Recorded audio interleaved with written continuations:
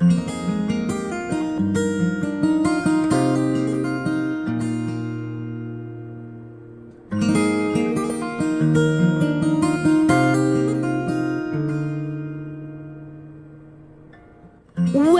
to the Clan Mackenzie podcast.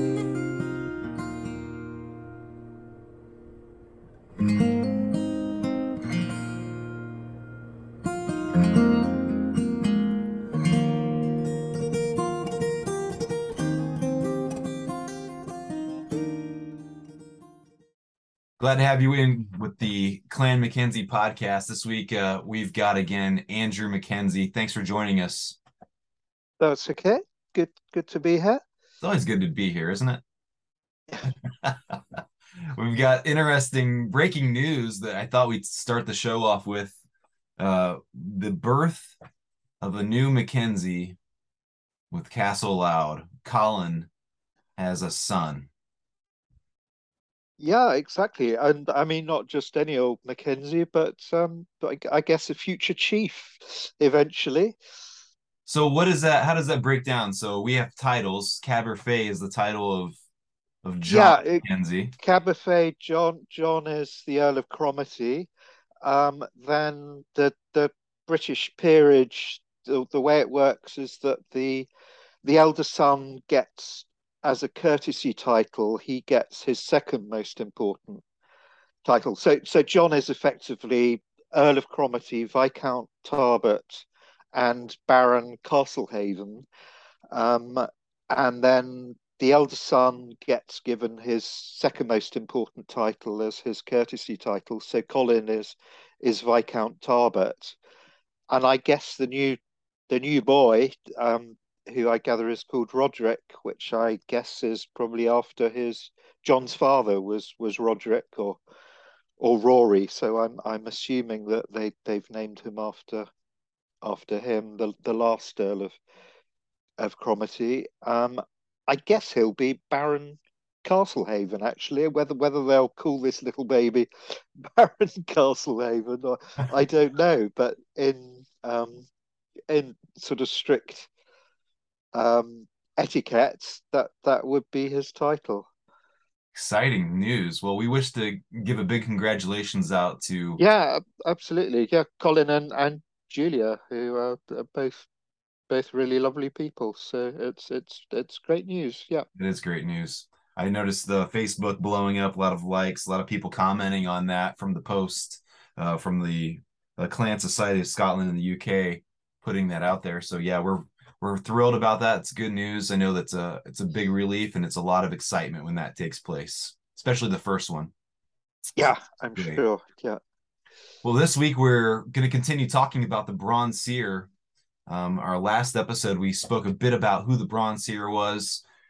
Maybe he's a amalgamation of different concepts of people. Some people had that concept that there was a Bronze Seer in the 16th century.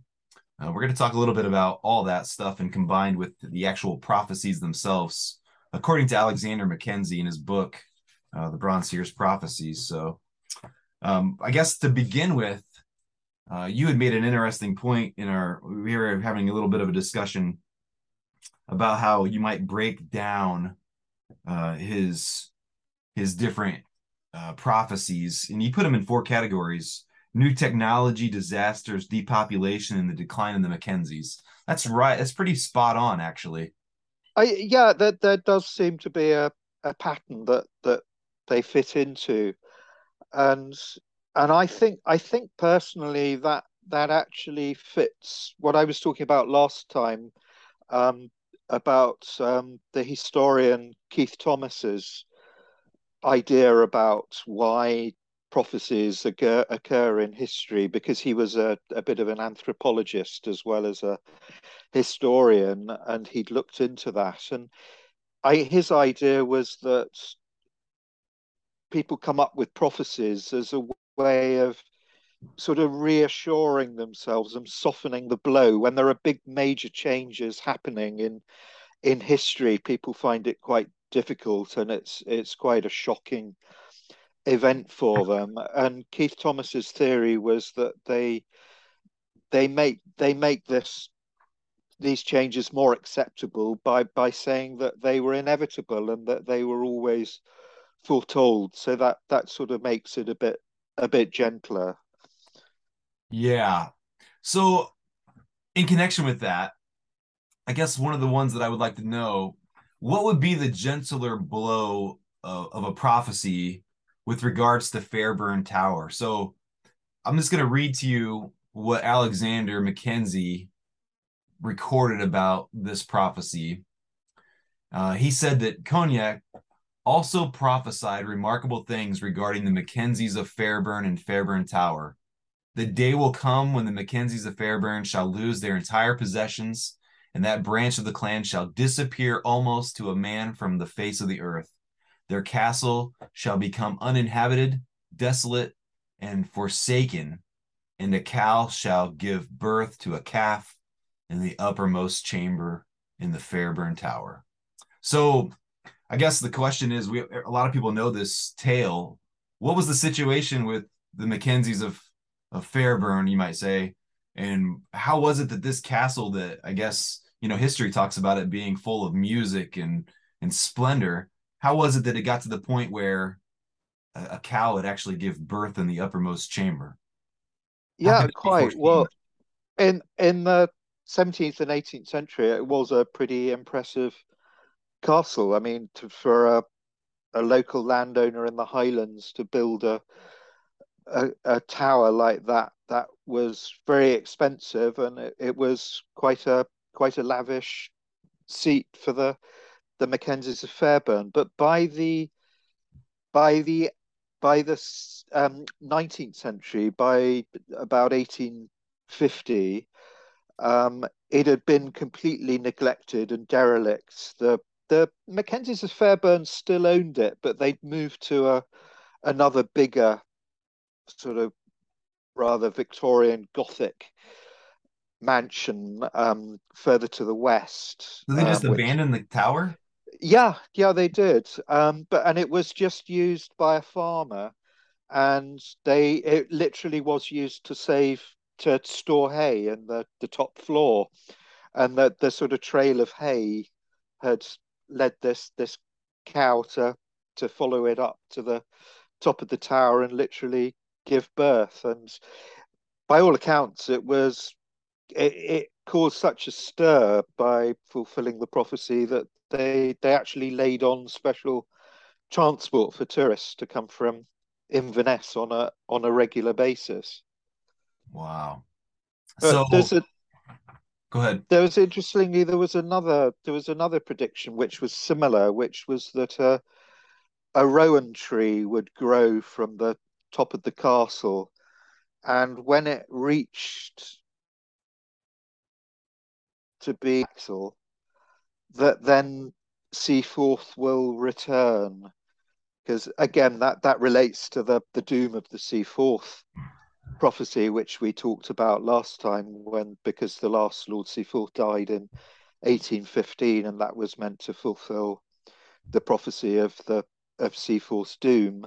But funnily enough, when a tree was supposed to have grown, a rowan tree, a mountain ash tree, which is a local tree which has red berries, quite distinctive. And apparently it grew to the width of a cart's axle. And that was at the time of just after the First World War, when the Seaforth family actually revived their title, because the Seaforth heir at that time was created Baron Seaforth because of his part in the First World War. So I guess that you say, as a sort of example of softening the blow and sort of putting a sort of positive bent on things, that was a positive event, that Seaforth effectively returned because they revived the title. Isn't that amazing? Well, that is interesting. Thanks for sharing that bit of insight. It's not something that you see, I guess, in a lot of the prophecies, like you mentioned. A lot of times they're just specifically in the doom. So the return is a fascinating one. But going back, I guess, to Fairburn Tower, out of curiosity, it's said that it would remain um, uninhabited at some point in the prophecy. Now, now we see that it's the castle, or the tower rather, is being restored. Does that put a damper on the Bronze Seer's prophecy? Maybe it does. I suppose I personally I was in two minds when I heard that the Landmark Trust was restoring it.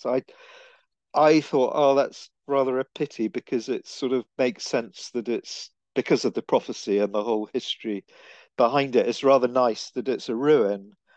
But having seen, because Sandy Mackenzie shared his video when he looked round it, and having seen what they've done to it, actually, I think I've changed my opinion. I think they've done an absolutely fantastic job on it, and he pointed to the bit where the cow was supposed to have given birth, and I guess probably it would be quite difficult to keep it as a ruin. That the longer it stays a ruin, the worse it's going to get, and it will eventually fall down. So, Yeah.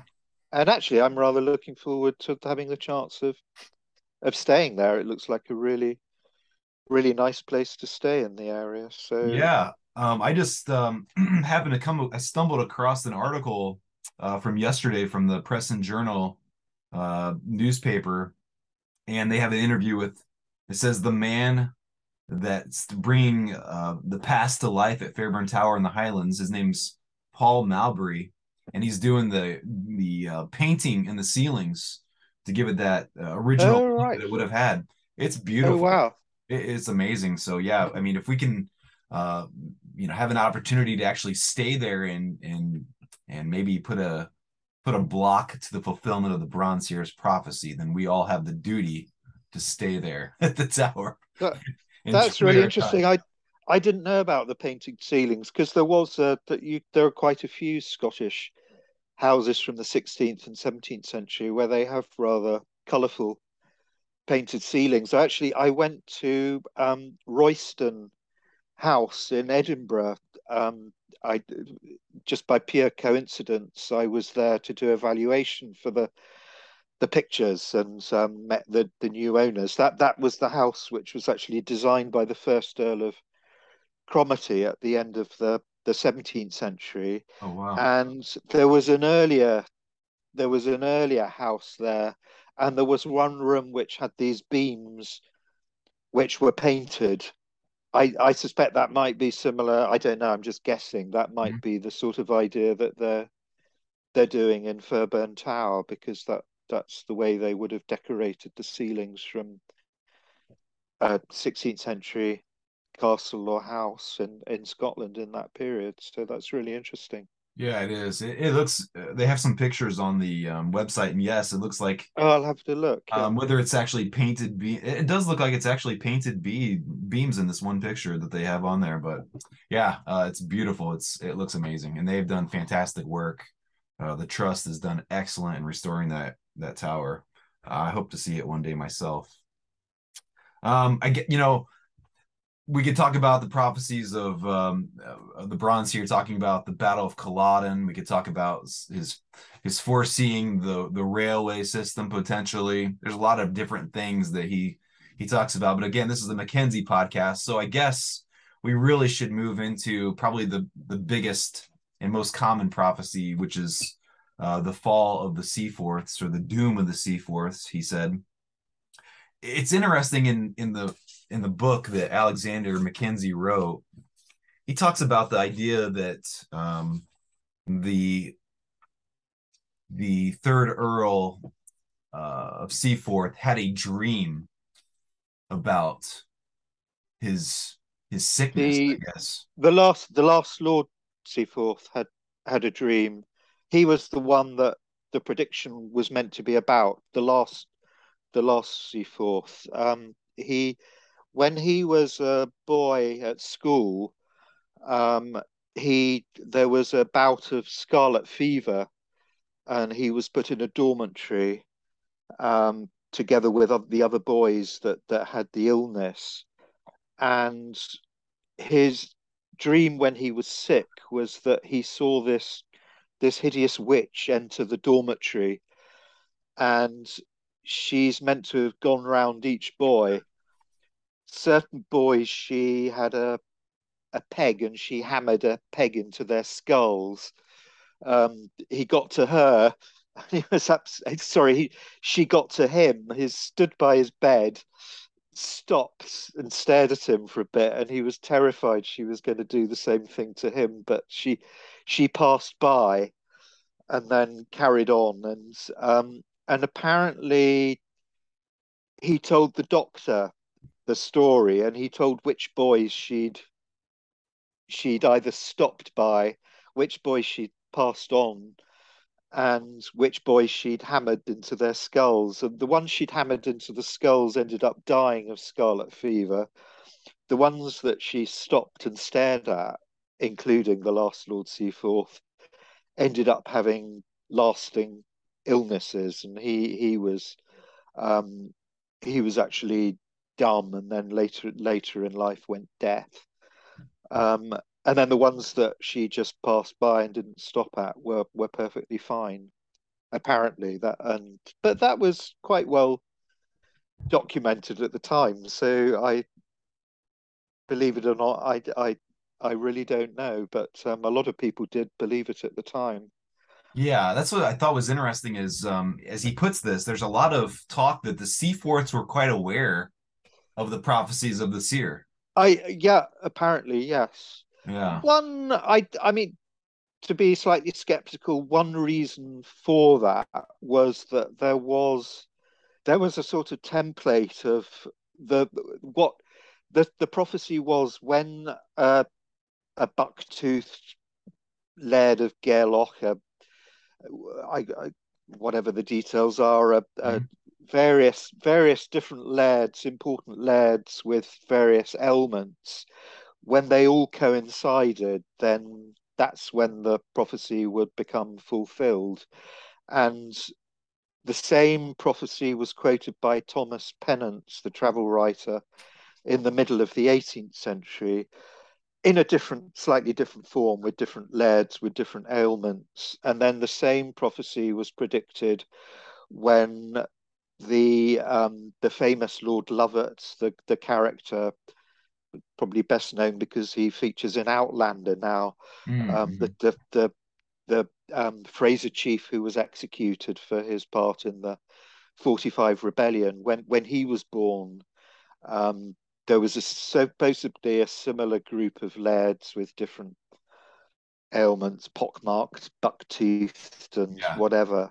And so that there's no doubt that that prophecy was well known in the Highlands in some form or other. So therefore, when the last Lord Seaforth died, there was a little group of lairds with disabilities. So people were able to point to that and say with a certain degree of confidence that this had been predicted.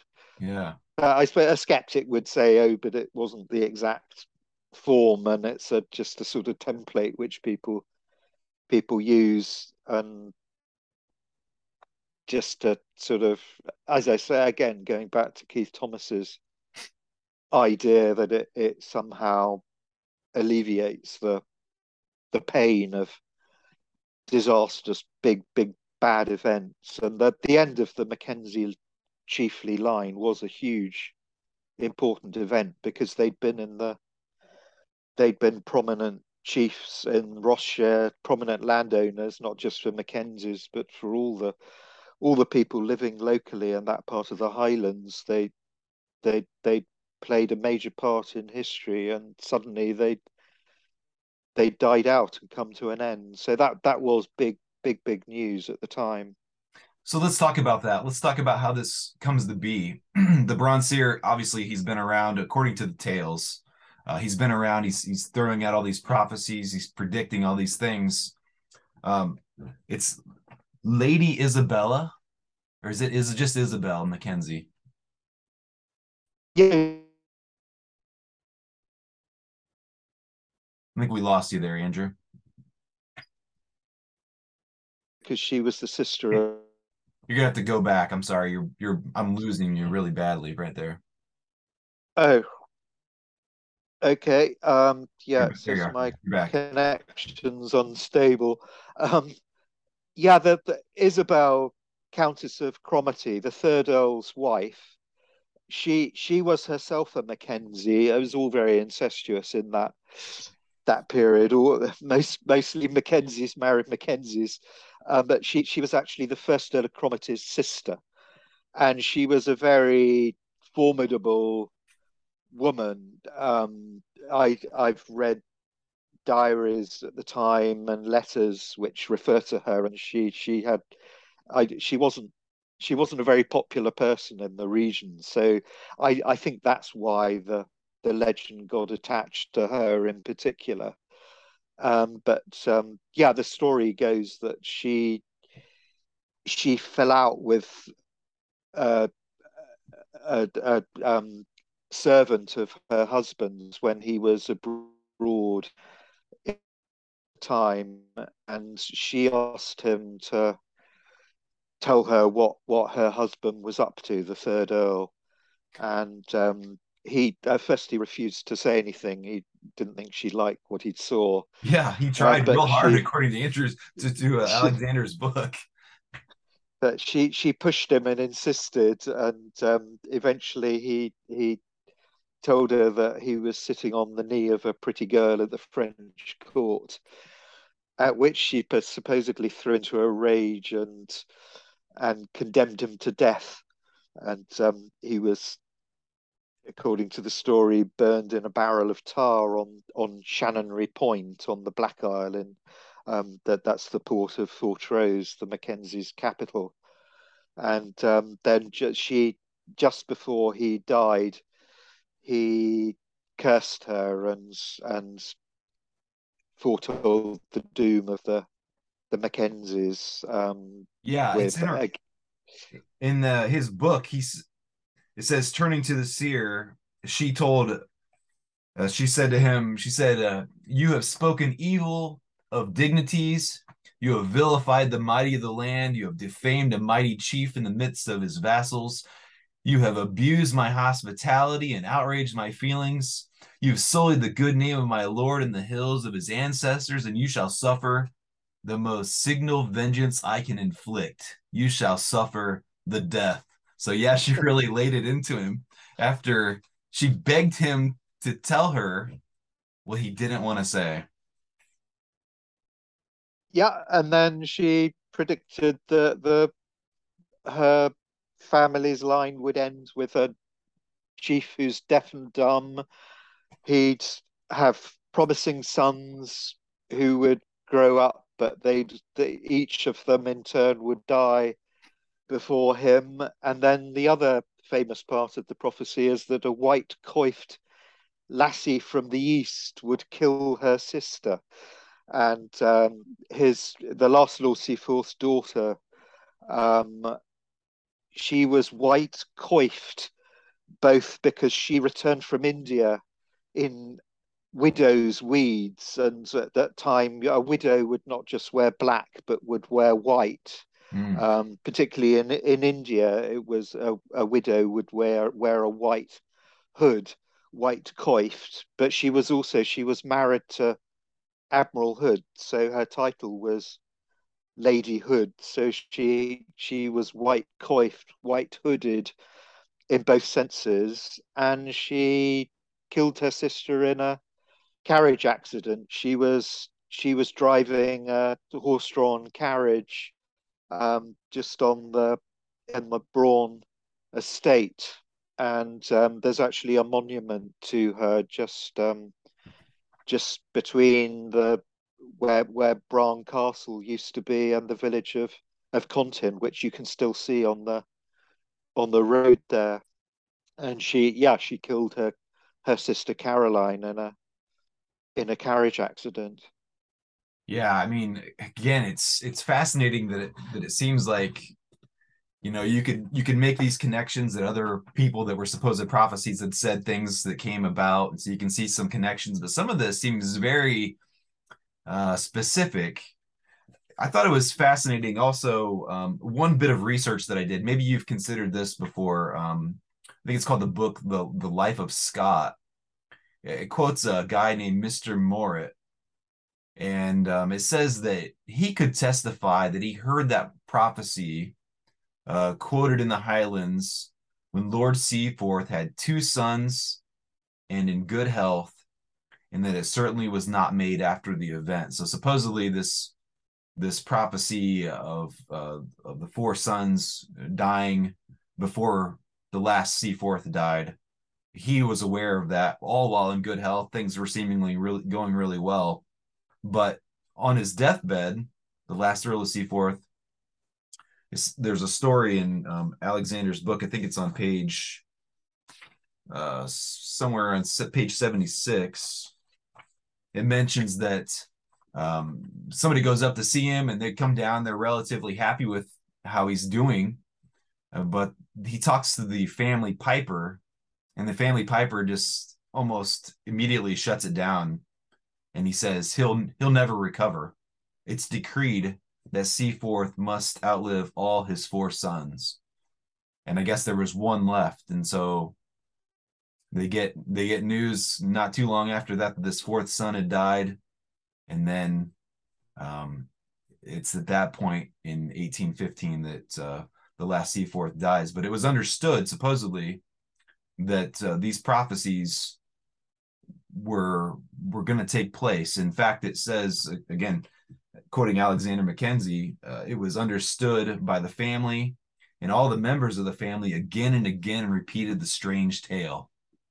I mean, I think it's pretty amazing stuff that they were almost in fear of this taking place. Yeah, and they seem to be pretty respectable people who were recounting this. I guess a cynic might say that the stories that account only happens after the event, but the account is supposedly respectable people saying that they'd heard it before the event. And I don't know, who are we to doubt their word? By all accounts, they did genuinely say that they'd heard the prediction before it actually happened. Yeah. We talked a little bit about the previous Bronze Seer or Conic from, I think, the 16th century, the witch trial. One person in an article I read, I can't give you the reference because I don't know who said it, but I found an article where they asked kind of a good question. They said if the Bronze Seer was not sentenced to death by Lady Seaforth, then who put the curse on the Seaforths? The Seaforth title was not bestowed on the Mackenzies till 1623, far too late for Conic who was involved in the Phallus affair in the 16th century. Yeah, there was in the 1570s and 80s, there are two records of a Cognacor who was tried for witchcraft. The chief of the Munro's wife at that time, Catherine Munro, was tried for witchcraft. In fact, she got off. But there were various people in her circle who were also tried for witchcraft, who were implicated in this. That was the time when witchcraft was a really big thing in Scotland. It really took off, particularly in Scotland at that time. And she was implicated. Again, I think she was probably quite a formidable character, and I suspect the same sort of reputation attached to her that got attached to Isabel, Countess of Seaforth, a century later.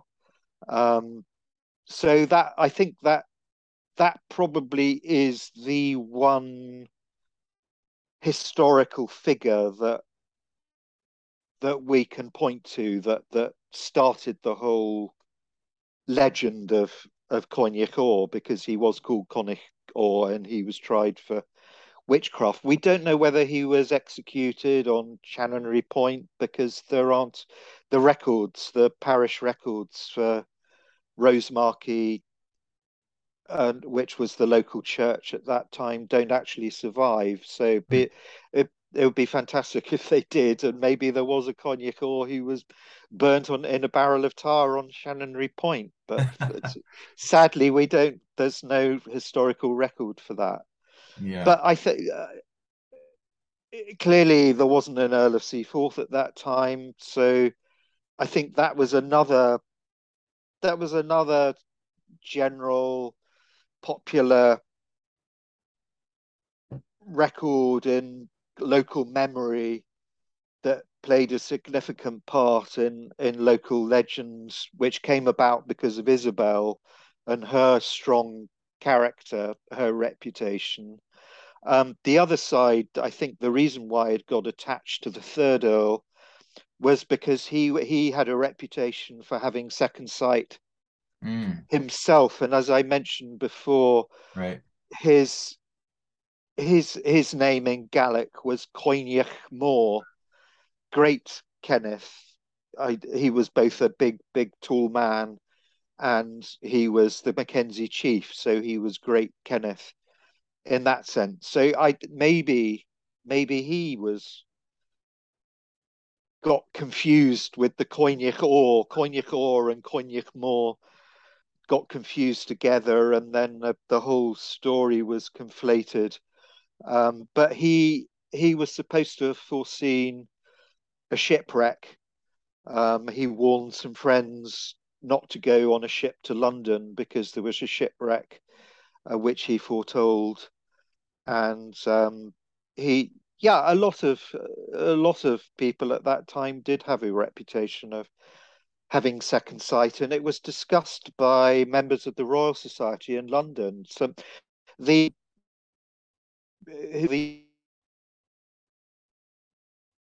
second seriously, there's a very good book called The Occult Laboratory, which talks about that subject. And so we think of second sight as being magic and superstition and witchcraft, but in the 17th century, it was thought of as science. Mm, And actually, the first Earl of Cromarty had his own theory of a, a sort of atmospheric explanation for why people had second sight. It was a sort of pseudo-scientific explanation himself. So they were trying to understand it at the time. yeah. Like you mentioned, it was around in the early 17th century, with King James. I know that a lot of attacks against witches, and I think he had a book called Demonology where they were. He, yeah, he was almost single-handedly responsible for starting the witchcraft craze at that time. Yes. Yeah, I'd noticed even not too long ago, the Scotsman reported that it's pretty common for the Scots belief in second sight or the gift of premonition. So even today, it's a pretty widely held view, apparently, that people can have this second sight. It's a fascinating concept. I guess we'll just never know the real answer about the Bronze Seer. We do know that the story says that he was, as was mentioned, burned to death in a barrel of tar, and never heard from again. I guess it would make sense that you'd never find his body or know the truth, right? Sure. Well, I mean, my aim is to come up with historical evidence, and you can get an amazing amount of historical evidence if you trace through the records. But sadly, there aren't any records for that period, so it's a bit of a gap in the whole thing. And the best way to conclude this episode of the Bronze Seer is to end with the words of Alexander Mackenzie in his book, The Prophecies of the Bronze Seer. And he says this. He says, leaving these extraordinary prophecies with the reader to believe, disbelieve, or explain away on any principle or theory which may satisfy his reason, his credulity, or skepticism, we conclude with the following. And it's the famous poem by Sir Walter Scott, Lament for the Last of the Seaforths. In vain the bright course of thy talents to wrong, fate deadened in thy ear and imprisoned thy tongue, for brighter o'er all her obstructions arose. the glow of the genius they could not expose, and who in the land of the Saxon or Gael might match with Mackenzie, high chief of Kintail. Thy sons rose around thee in light and in love, all a father could hope, all a friend could approve. What veils it the tale of thy sorrows to tell? In the springtime of youth and of promise they fell. Of the line of McKenneth remains not a male to bear the proud name of the chief of Kintail. And thou, gentle dame, who must bear to thy grief, for thy clan and thy country the cares of a chief, whom brief rolling moons and 6 changes have left, of thy husband and father and brethren bereft. To thine ear of affection, how sad is the hail that salutes thee, the heir of the line of Kintail.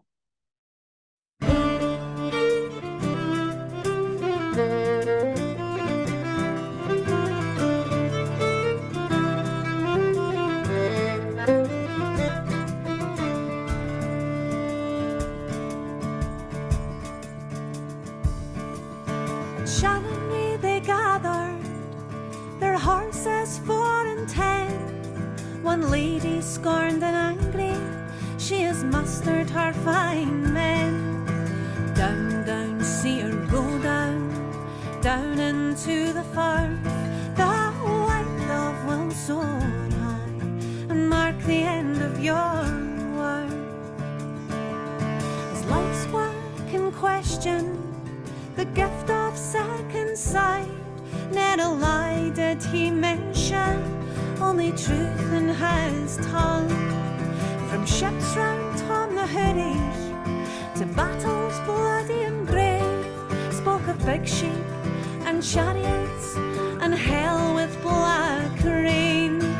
Down, down, Seer, go down, down into the firth. The white dove will soar and mark the end of your work.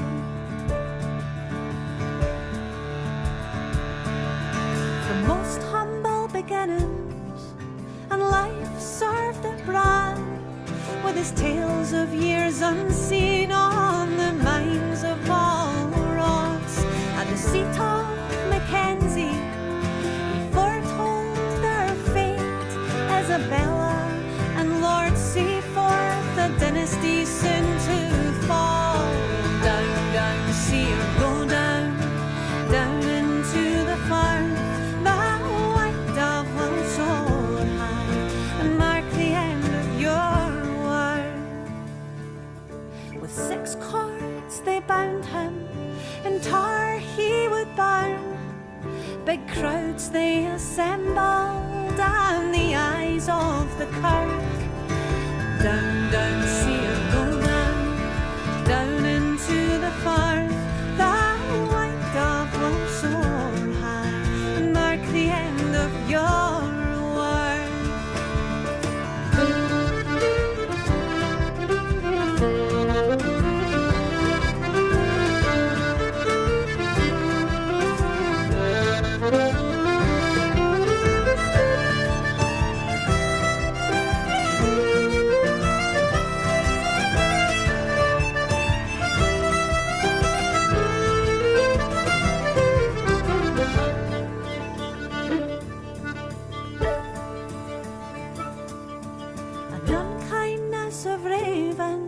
soared high over the flames. There's a blessing in handsome honesty, and curses in the shedding of blood.